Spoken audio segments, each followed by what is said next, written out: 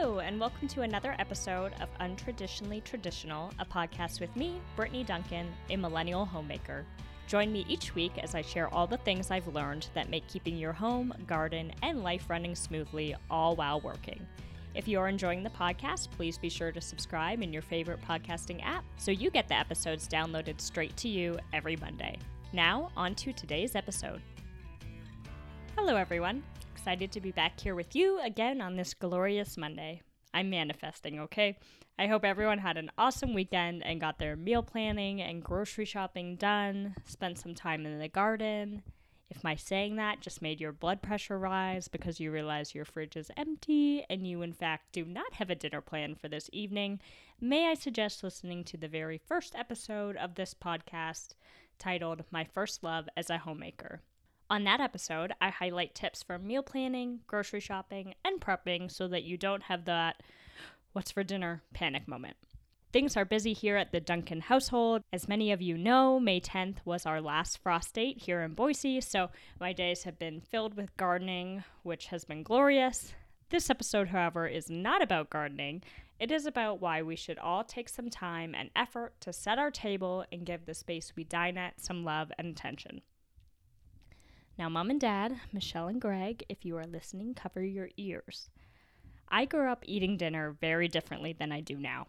Most of our dinners were spent with our plates on the coffee table, watching a television program, napkins were paper towels, and because both my parents worked full-time running their own business and having side hustles, before it was cool, we often ate late, therefore inhaling our meal because we were ravenous by 9 p.m. No shade to my parents, that was their style, and it may be yours. And if you enjoy it, please don't take this as me telling you should change. Every family has a system that works for them, but I'm pretty thankful that my system looks different these days. As the member of the family that does the majority of the cooking, I want our meal times to honor the effort and love I put into preparing the meal we are enjoying. In our house, that looks like sitting at the table, almost always. Pizza nights can be the rare exception, or Eagles games, go Birds, but 99% of the time we are at the dining table. I set the table. For us, that is some kind of centerpiece. Spring and summer months, it typically looks like flowers of some sort. Fall tends to be mini pumpkins, gourds, or colorful leaves from the maple tree out front. Christmas includes pine cones and antique mercury ornaments. Our centerpiece changes monthly and with the seasons. It's an area I enjoy decorating often. Have fun with your centerpieces. Every month has its own special way you can decorate, and you can get outside of how you normally decorate your home because it's only up for a month. Honor the holidays, Halloween, Valentine's Day, Easter, Independence Day, and decorate with themes. My second mother, Trudy, has this amazing tradition that I've adopted decorating for Easter with all of our favorite Easter candies nestled into Easter grass. The table just begs to be sat at for afternoon chats and tea time, and it is a tradition I incorporate each April into our home.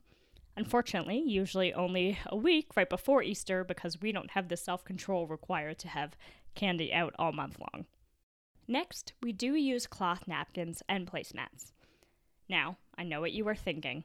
Hard no. Absolutely not. Girl, please. I've got enough laundry as it is. And I'm with you. I had the same thought until I married my husband, who was raised dining with cloth napkins and wanted to carry that tradition into our home. Today, I can't imagine it any other way. So let me debunk the myth. They are not hard to clean. Get yourself a stain-removing bar. I recommend the one linked in the show notes from the Laundry Evangelist, and simply give the stains a quick scrub with the stain bar, a little bit of water, and the laundry brush, and launder as you normally would. I tend to choose fabrics that are less likely to wrinkle and need to be ironed. Sorry, linen, you are gorgeous, but even I have to draw the line somewhere. On pizza, lasagna, or wing nights, you can, and should, make an exception and break out that paper towel to save yourself unnecessary scrubbing.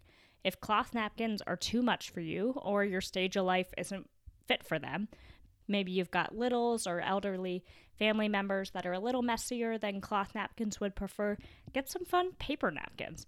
You know the ones I'm talking about, the ones that are always tempting you at the home goods checkout line. You can swap them with the seasons and trash once used. Effortless, but adding that something special to your table. Easy peasy. Next up is lighting and music. Both are seriously underrated. Light a candle and put on your favorite playlist. It can even correspond with the cuisine you are enjoying. Having bolognese pasta? Put on some Italian music. Taco night? Try the Mexican restaurant playlist from Spotify.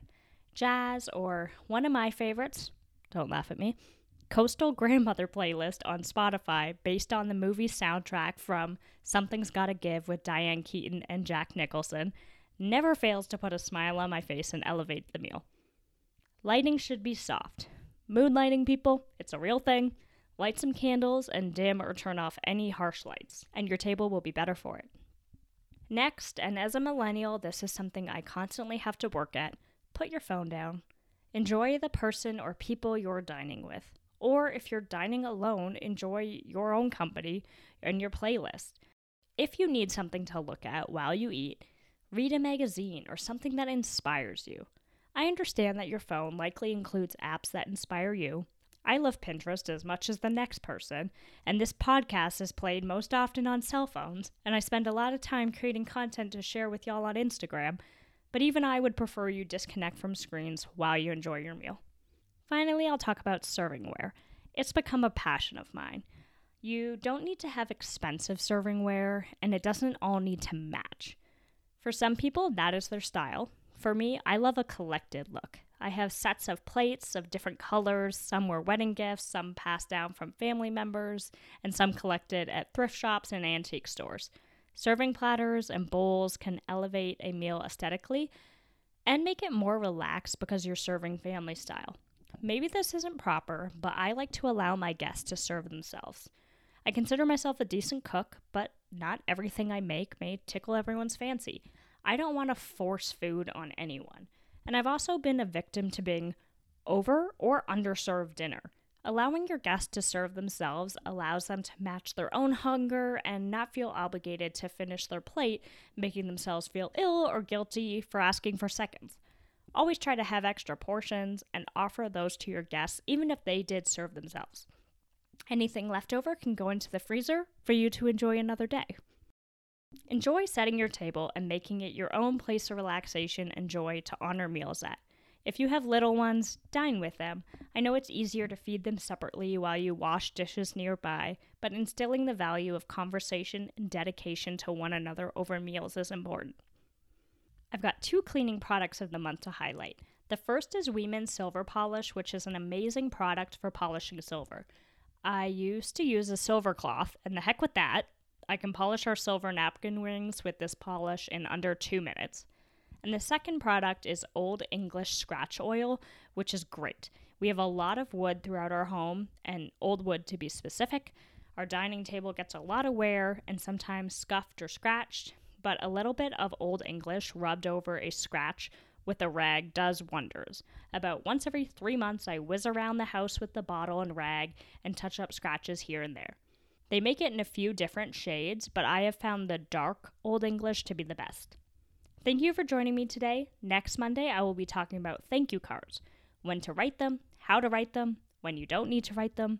I believe that we have become slack on thank you note writing, and I want to do my part to change that. Thank you for listening to this episode of Untraditionally Traditional. If you enjoyed the podcast, please share it with those special people who would love it too, and write a review. For more tips and photos of my home and garden, follow Untraditionally Traditional Pod on Instagram. Until next week, let's continue to make our homes places of joy and service to ourselves and those we share them with.